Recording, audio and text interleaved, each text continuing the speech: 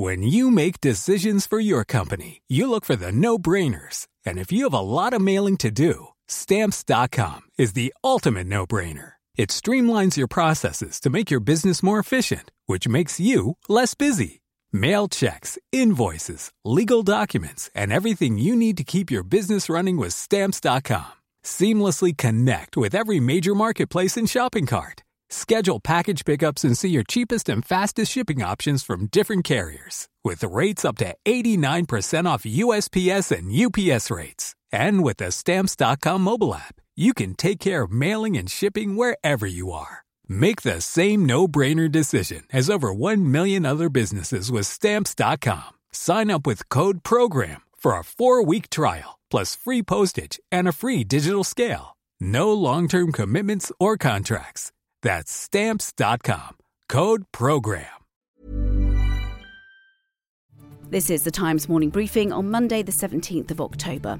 Labour's demanded the PM appears before the Commons today as 3 Tory MPs demand she quits. Crispin Blunt, Andrew Bridgen and Jamie Wallace have all publicly stated they believe she should resign, as the Keir Starmer accused Liz Truss of being in office but not in power. Henry Zeffman is Associate Political Editor at The Times and says even though technically Ms Truss is safe, in practice things could change. The rules of the 1922 committee are firm, but they are malleable. At the moment, Liz Truss can't be challenged until next September, as you say. But in practice, all you need is a vote of a majority of a very small number of Conservative MPs in order for those rules to be changed. In practice, those rules will be changed if Conservative MPs want them to be changed. It comes as a new poll predicted a landslide for Labour and a wipeout for the Tories if there was an election now. Opinium's figures put Labour on 411 seats compared to the Tories on 137. A damning report into the Metropolitan Police has found officers are getting away with breaking the law and committing misconduct, and hundreds should be sacked. It found many claims of sexual misconduct, misogyny, racism and homophobia were badly mishandled. Scotland Yard's new commissioners apologised and said the findings show the force has been too soft in the past. Footballer Mason Greenwood is due in court later, charged with attempted rape, controlling and coercive behaviour and assault. The charges relate to the same woman between 2018 and 2021.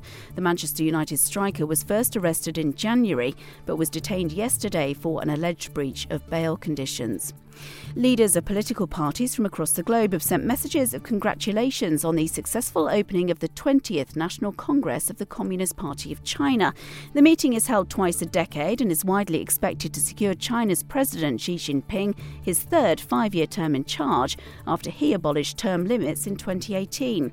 During his opening address yesterday, the president touched on China's relationship with Taiwan and Hong Kong and also defended China's fight against COVID-19. Professor Rana Mitter has told Times Radio how China sees its future.